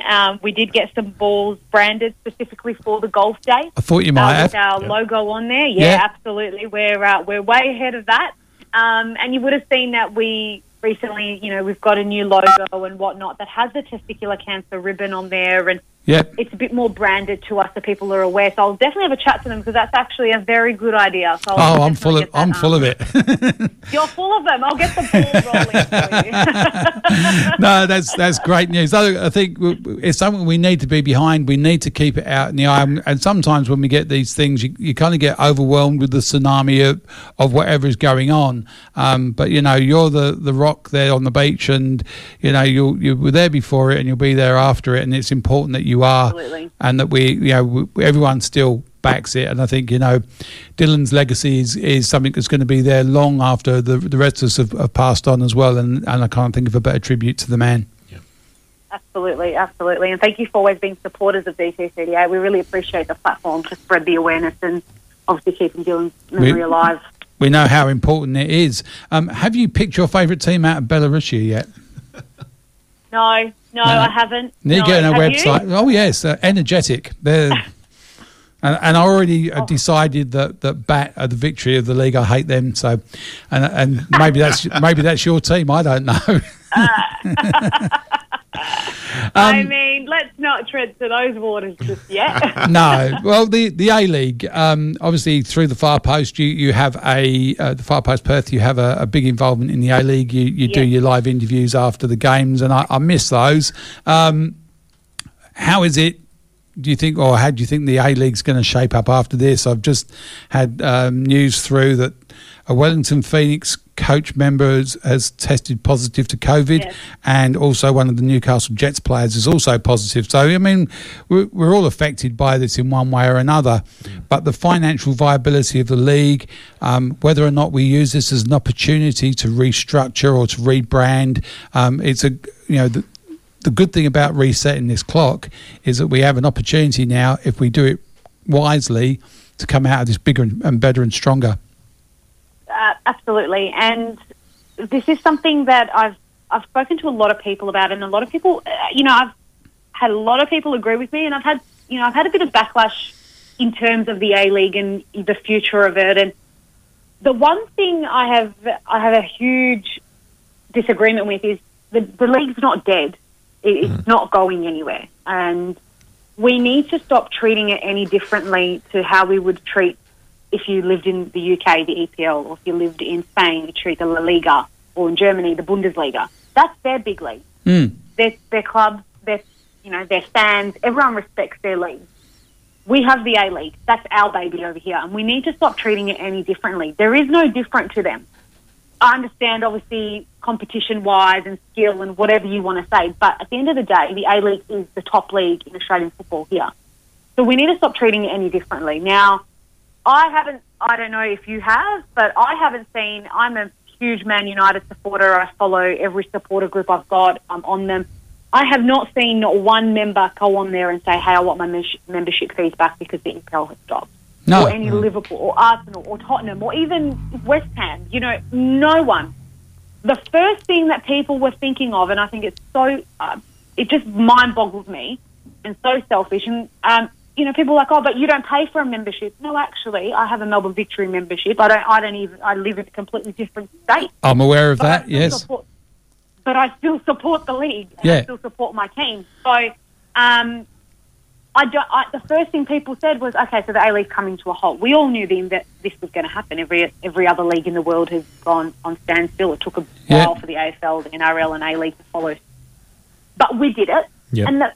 And the first things I was reading was, are we going to get our reimbursements for our membership? And I just thought to myself, is this what we're really thinking about right now? Well, Pete and I spoke this morning before the show. Pete's here looking resplendent in his glory shirt that he bought specifically for the Champions League. Yep. It's a terrific looking kit. Yes.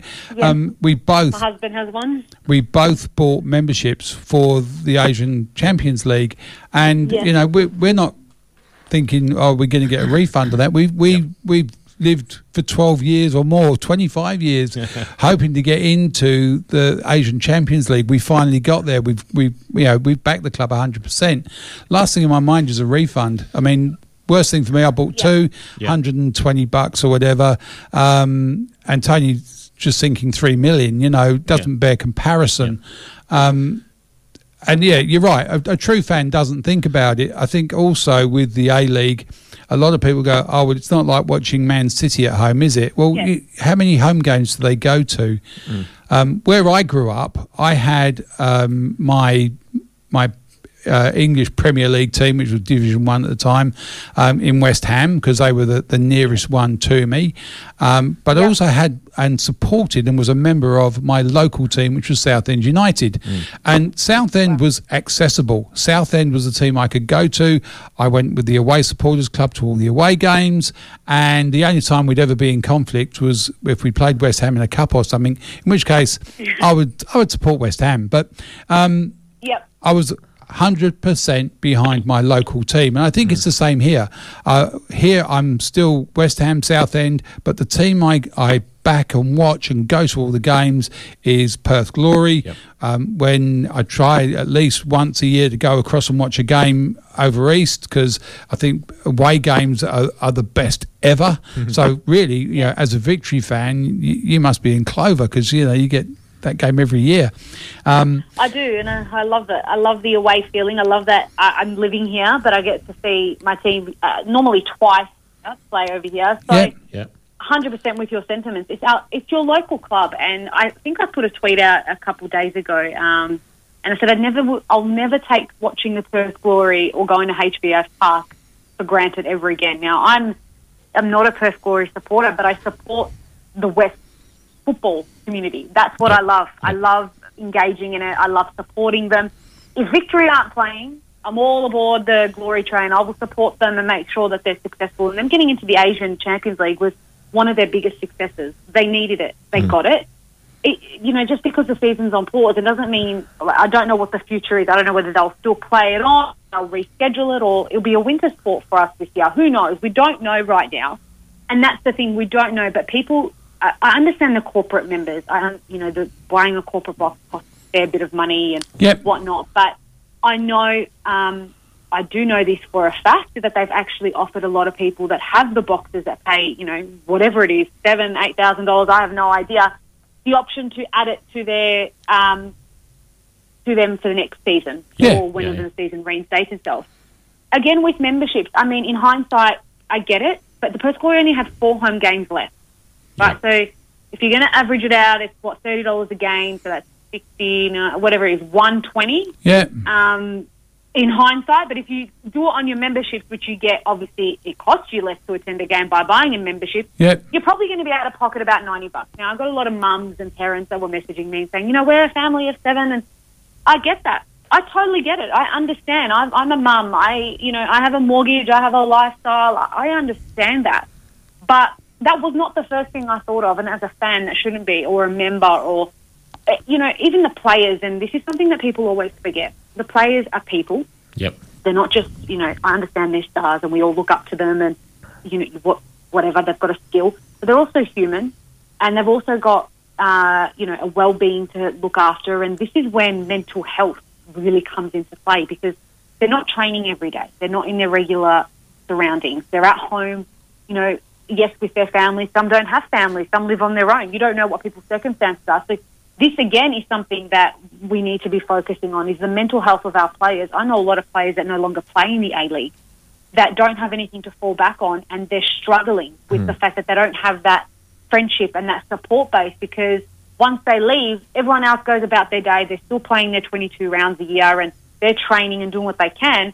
They haven't forgotten their mates, but they're not part of the team. So that also should be a focus. And this whole stopping, the whole league stopping, we've got to now focus around the mental health of the players, the staff, and everything. And I'm sure you would have just seen the PFA, what they've released. I think you would have seen it, about Perth Glory. I have, but I've also read the Fair Work, and I mean, under coronavirus, I think it's what's happening in the rest of the world to everybody else. The competition isn't there. There are no other options for them as footballers, and as much as it's a harsh reality, this is happening all across the country to people in other industries. And I think the PFA need to understand that Tony's got to look after a business, and he's just one of several. I imagine this is going to happen across the country with all the clubs. Because I would believe so. I think after reading the statement from the PFA, I can understand. I can understand their position. Oh yeah, and I can understand Tony's position. And I've said this all along. you might not agree with Tony with his comments and his way of going about things, and sometimes he goes out on the limb. But he's also a husband, a father, a family man. He's a businessman. He has other businesses other than the Perth Glory, which is his baby. He always calls it his other child. Yep. So he also has all of that to focus on. Now, imagine being an owner of a club, your money, and I say this all the time, if you've got the money, then go and buy the club and go and invest it and go do what you want to do with it. But for now, you have no other option, right? You have Tony. Now, I understand what they're saying. They're trying to do the same as what the AFL and the NRL have done, and this has obviously gone a bit sideways, but let's look at the funny side. It wouldn't be a A-League season if Perth Glory Football Club didn't get themselves into some sort of trouble. Oh, of course. So let's look at that side of things. So let's see how this says the Melbourne Victory unfolds. supporter. Get your popcorn. We are very well behaved. We are Melbourne Victory. We do everything behind closed doors. I know.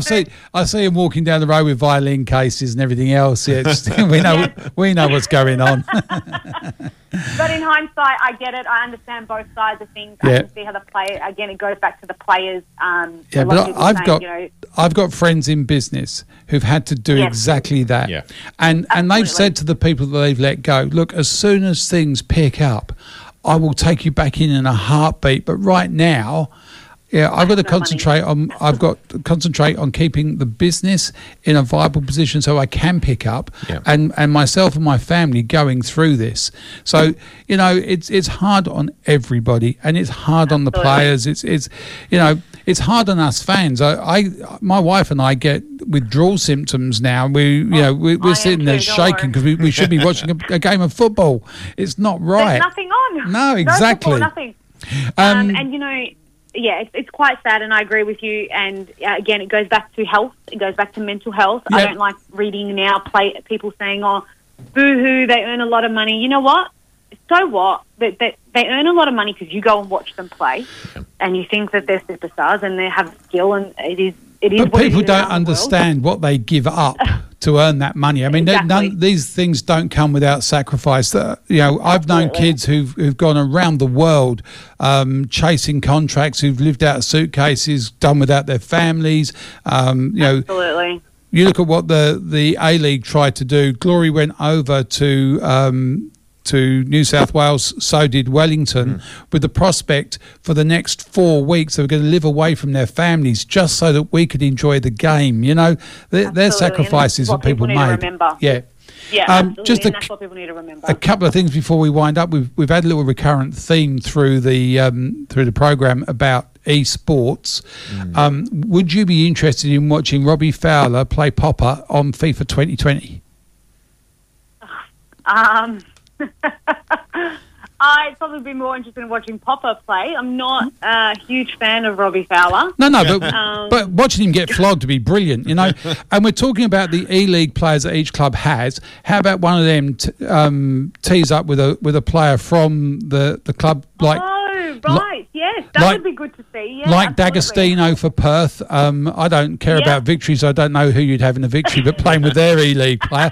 But what I'm saying is, just to watch that on the TV would at least get us back and engaged and playing or watching the game and being involved in the sport. I would love that. I can see that the AFL have been putting out quite a bit of, old school grand finals and whatnot. And I don't know, a lot of people aren't, but I'm a huge Bombers supporter, so I love Aussie rules. Yeah. So I've been watching all of that. I'm going, oh, yes, I'm getting my fix. But there's nothing at the moment. The A-League is trying to be involved. Yeah. But I think that's a great idea. Yeah, I just think bypass someone. Well, the A-League already own the E-League. It's just a case of going, well, let's get this going. And there are some technical difficulties, but in this day of social isolation, these things are played online. You're sitting in your own house playing your own game. It's got to be doable. Yep. All right, I told you I'm full of good ideas. Good idea. I will run that by them. I'll send an email for you. Okay, mate. Thank you very much. Look, thank you, Donna, for being on. Keep up the good work with DT38. Never let it go out of people's minds. No, and thank you for always supporting us. Have a good... be safe. You Stay too. Safe. Take care. Thanks, Bye. guys. Bye. Thanks. Donna Gouffre, DT38, and all-round good girl, even though she's a Victory fan. So, And what you're saying about the electronic version, obviously that's an advantage football has over the other codes. Oh, have you seen the AFL's one? It's awful. It's exactly. awful. I didn't even know there was a current. I know they've done them in the past. No, the gameplay on it's terrible. Yeah. All right, we're going to go to a quick break, and we'll be back after this with Karen Giles who is the CEO of Clubs WA.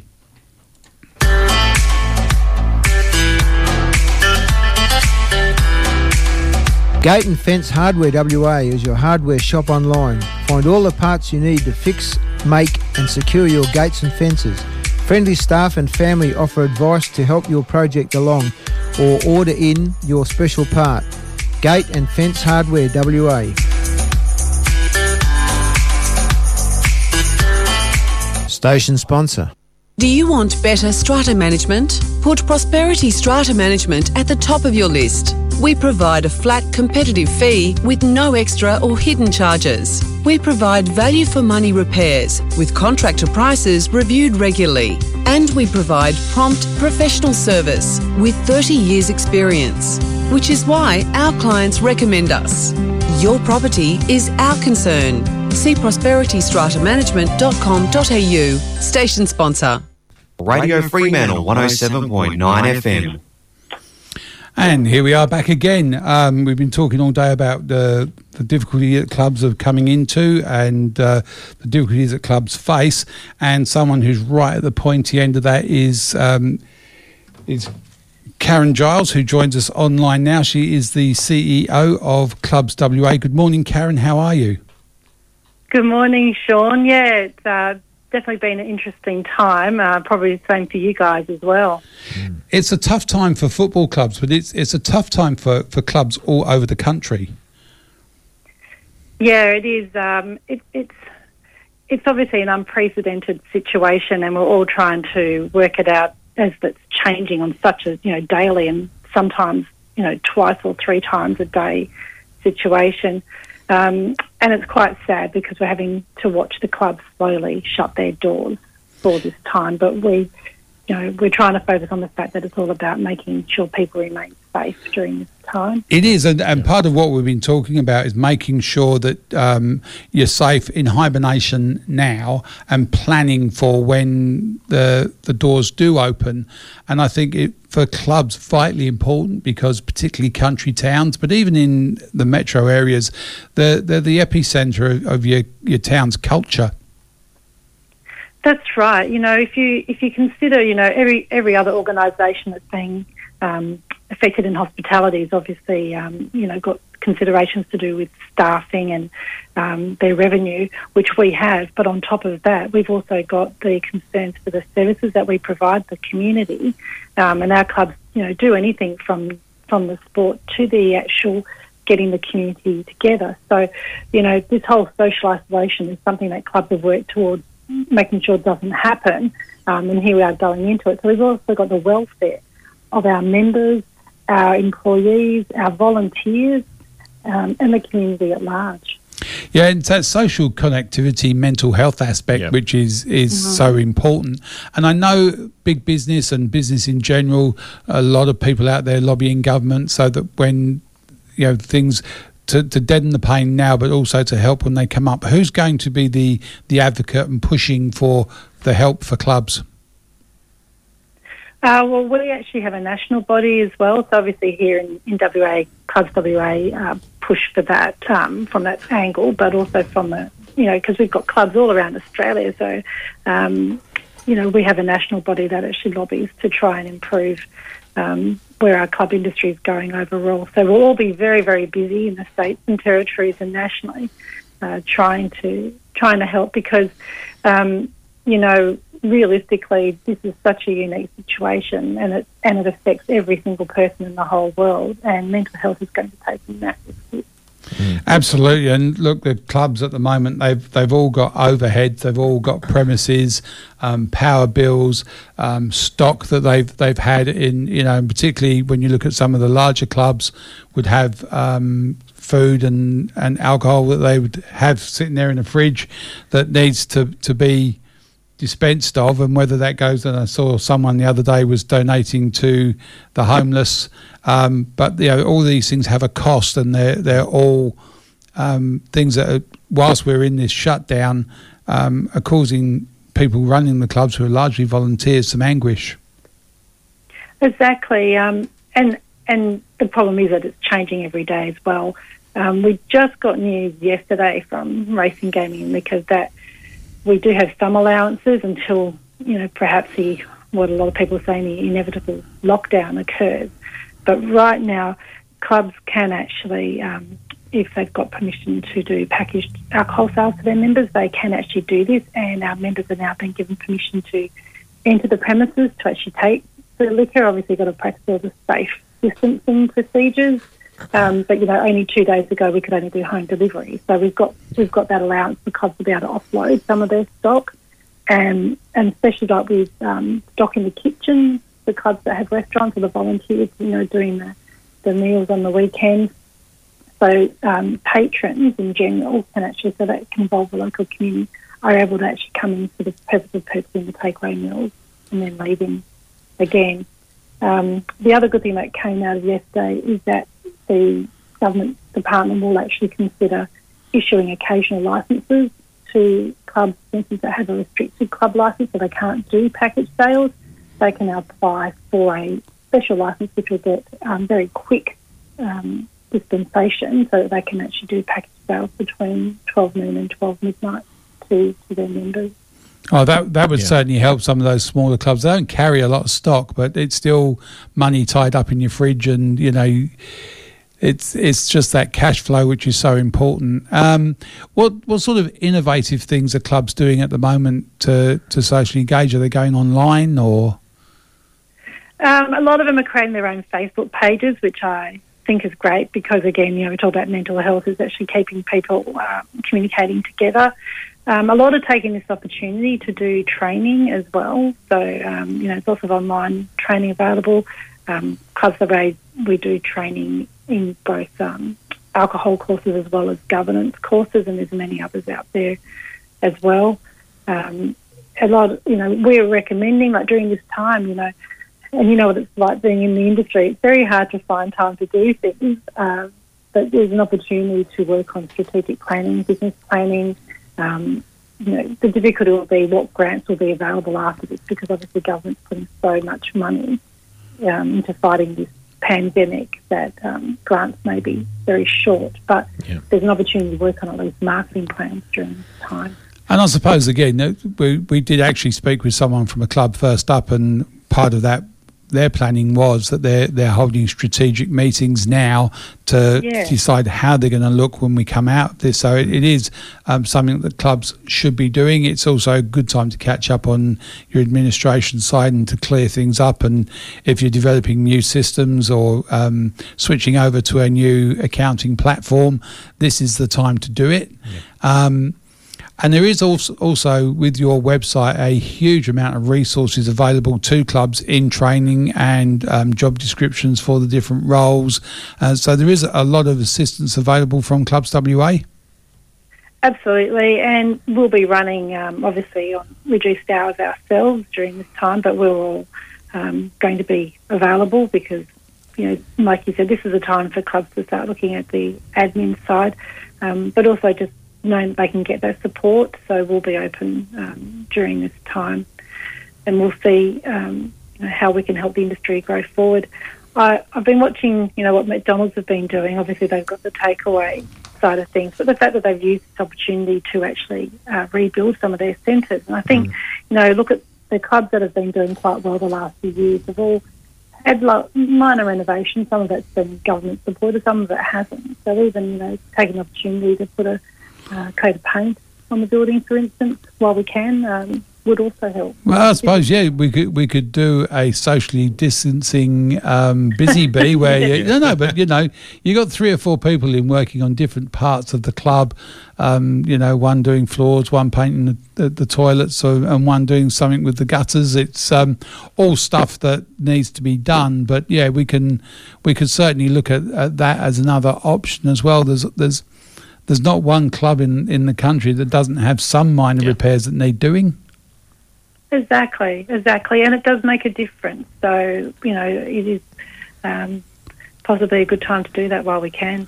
And I suppose the other thing is if you've got some members who are out of work or have some skills that you could utilise, you know, there's no reason why they couldn't come in, pick up half a dozen chairs and refurbish them in their own time. You know, whilst they were locked down or socially isolated, it'd be a little project in the shed that someone could do and just spruce up bits and pieces of the club. Absolutely. I think that's the beautiful thing about, you know, clubs and having members is that there's so much talent within our clubs, and often our members don't tell us what it is that they do. So it's a great opportunity to find out what their unique gifts are that they can bring. It could be anything from, you know, being able to refurbish a chair right through to even knitting, you know, for the homeless dream type. And I suppose the other thing is that every club would have and needs to have a membership list. So if you had some people on there that were going through that list and contacting the people and just spending half an hour or even 15 minutes just chatting with them, how you're going, what's going on, is there anything you need, you might find that you've got some people who are actually in quarantine who need some support, or some older people who just need someone to talk to. Absolutely. You know, somebody who might be able to do a little bit of shopping for them and drop it off. You know, and clubs are also good storage places for that as well. So I think it's tough times, but it will enable clubs to show why we are such an integral part of the community. And I suppose the thing is that the spirit of the club does not just go into suspension or die. It's that community support, and as I said, we've got a lot of older people who aren't on the internet, but they are on the end of a telephone. That it doesn't take 5 minutes to call them, look after them, and just that mental health aspect is massive. It's really important. Years ago, I used to work for Red Cross, and I don't know if they still have this service where you'd actually call someone who was quite isolated and just talk to them for half an hour every day. Mm-hmm. Even soccer clubs and have life members, some of whom are quite aged, who have been around the club forever. But let's not forget about them. Let's talk to them and make sure that they're all safe, and that we are as a community looking after each other, and the functions of the club still exist. I think that's one of the wonderful things that I've been seeing. That obviously we're all dealing with a heartache of having to close our doors at different levels, but everyone's actually rallying together at the same time. And I honestly think that's what's unique about our clubs, is that when times are tough, we actually do rally together, and we know that this is going to end. It's just keeping ourselves tight and keeping up that communication, and I think clubs are doing an excellent job of it already. And from a Clubs WA perspective, what are you working on strategically for the climb out of this crisis? Yeah, well, we're actually taking this opportunity to do a few things as well in terms of enhancing our membership for clubs and what the services we provide. Obviously, we're taking a hit as well. So, at the end of the day, we're also a not-for-profit association, so we have to manage ourselves as well, but definitely focusing a lot on the strategic. But we're still taking lots of questions every day from clubs, so we're really making sure that we've got people being able to respond quickly to all the inquiries. And obviously you've got the training options out there as well for clubs, and I think particularly for clubs that run a bar with volunteers, the RSAs are important, but it's not just that. There are other aspects around managing volunteers that we still need to upskill on. Well, that's right. During this time, I know other states have been given advice nationally in terms of their role, but each state has its own act, and our clubs have to subscribe to the Associations and Corporation Act, and there will be allowances made, but at the same time there are roles and obligations that are required by committee members, by volunteers, people managing the club on that voluntary basis. So it is a really good opportunity to join in our sessions. We're doing them via video conferencing, which is very simple. You can do it from any device. But what we love about the sessions that we do is that it's not just us telling clubs, this is what you need to be doing. It gives clubs the opportunity to share notes with each other. Absolutely. And have soccer talking to bowls, or golf or yachting, or just a social club, and it's that sharing of ideas and networking that helps strengthen our industry. Definitely it does. So if people out there want to get in touch with you, how do they do so? What's your website and the contact details for you? Yeah, so just go to the Clubs WA website. You can go into the Contact Us if you don't have a pen and just fill in the form there. Or you can just send us an email to info@clubswa.com.au. And our phone number's all on the website as well, if people want to call up instead. Fantastic, Karen. Look, you're a great support to clubs, and obviously we're hopefully all pulling out of this at some point and focusing on a brand new future. As you said before, unprecedented times, and I think we're writing the manual for it now. Absolutely, we'll know. We'll all be experts in crisis management by the end of this, and just a shout out to all the soccer clubs, footy clubs, and all the clubs that might be tuning in today. Just to stay strong, stay safe, and we look forward to guiding you through and being on the other end of this and celebrating afterwards. Absolutely. Thank you for your time, Karen. Thank you. Okay, that was Karen Giles, CEO of Clubs WA, who are a great resource for the clubs out there. There are some things we should be doing, and we've said recurrent themes throughout this program. We all need to change what we have been doing and look at how we go forward in this brave new world.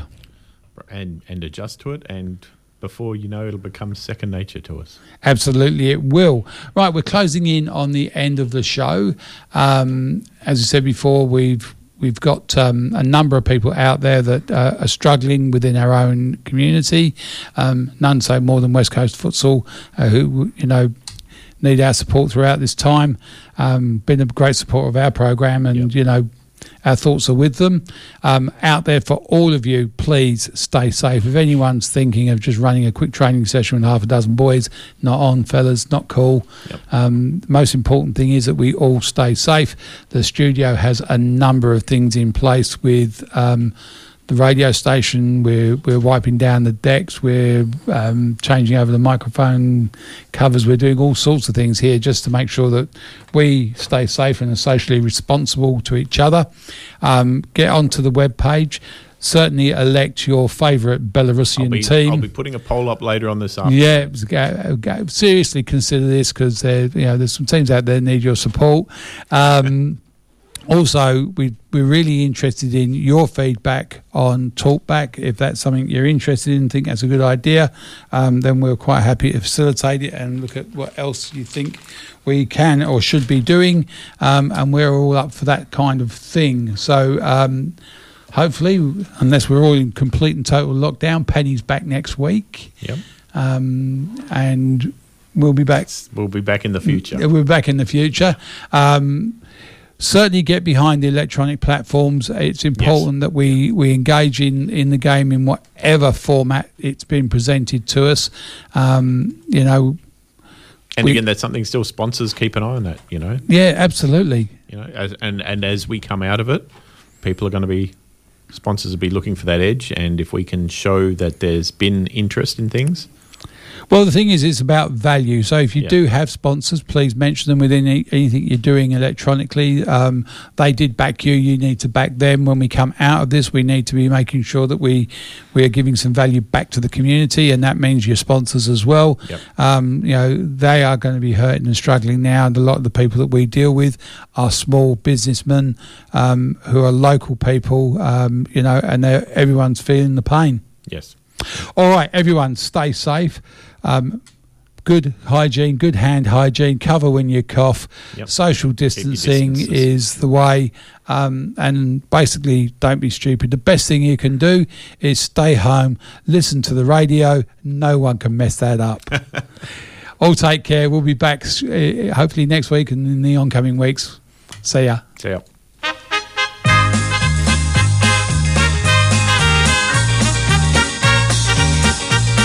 Join us again next week at the same time for the World Football Program on Radio Fremantle 107.9 FM.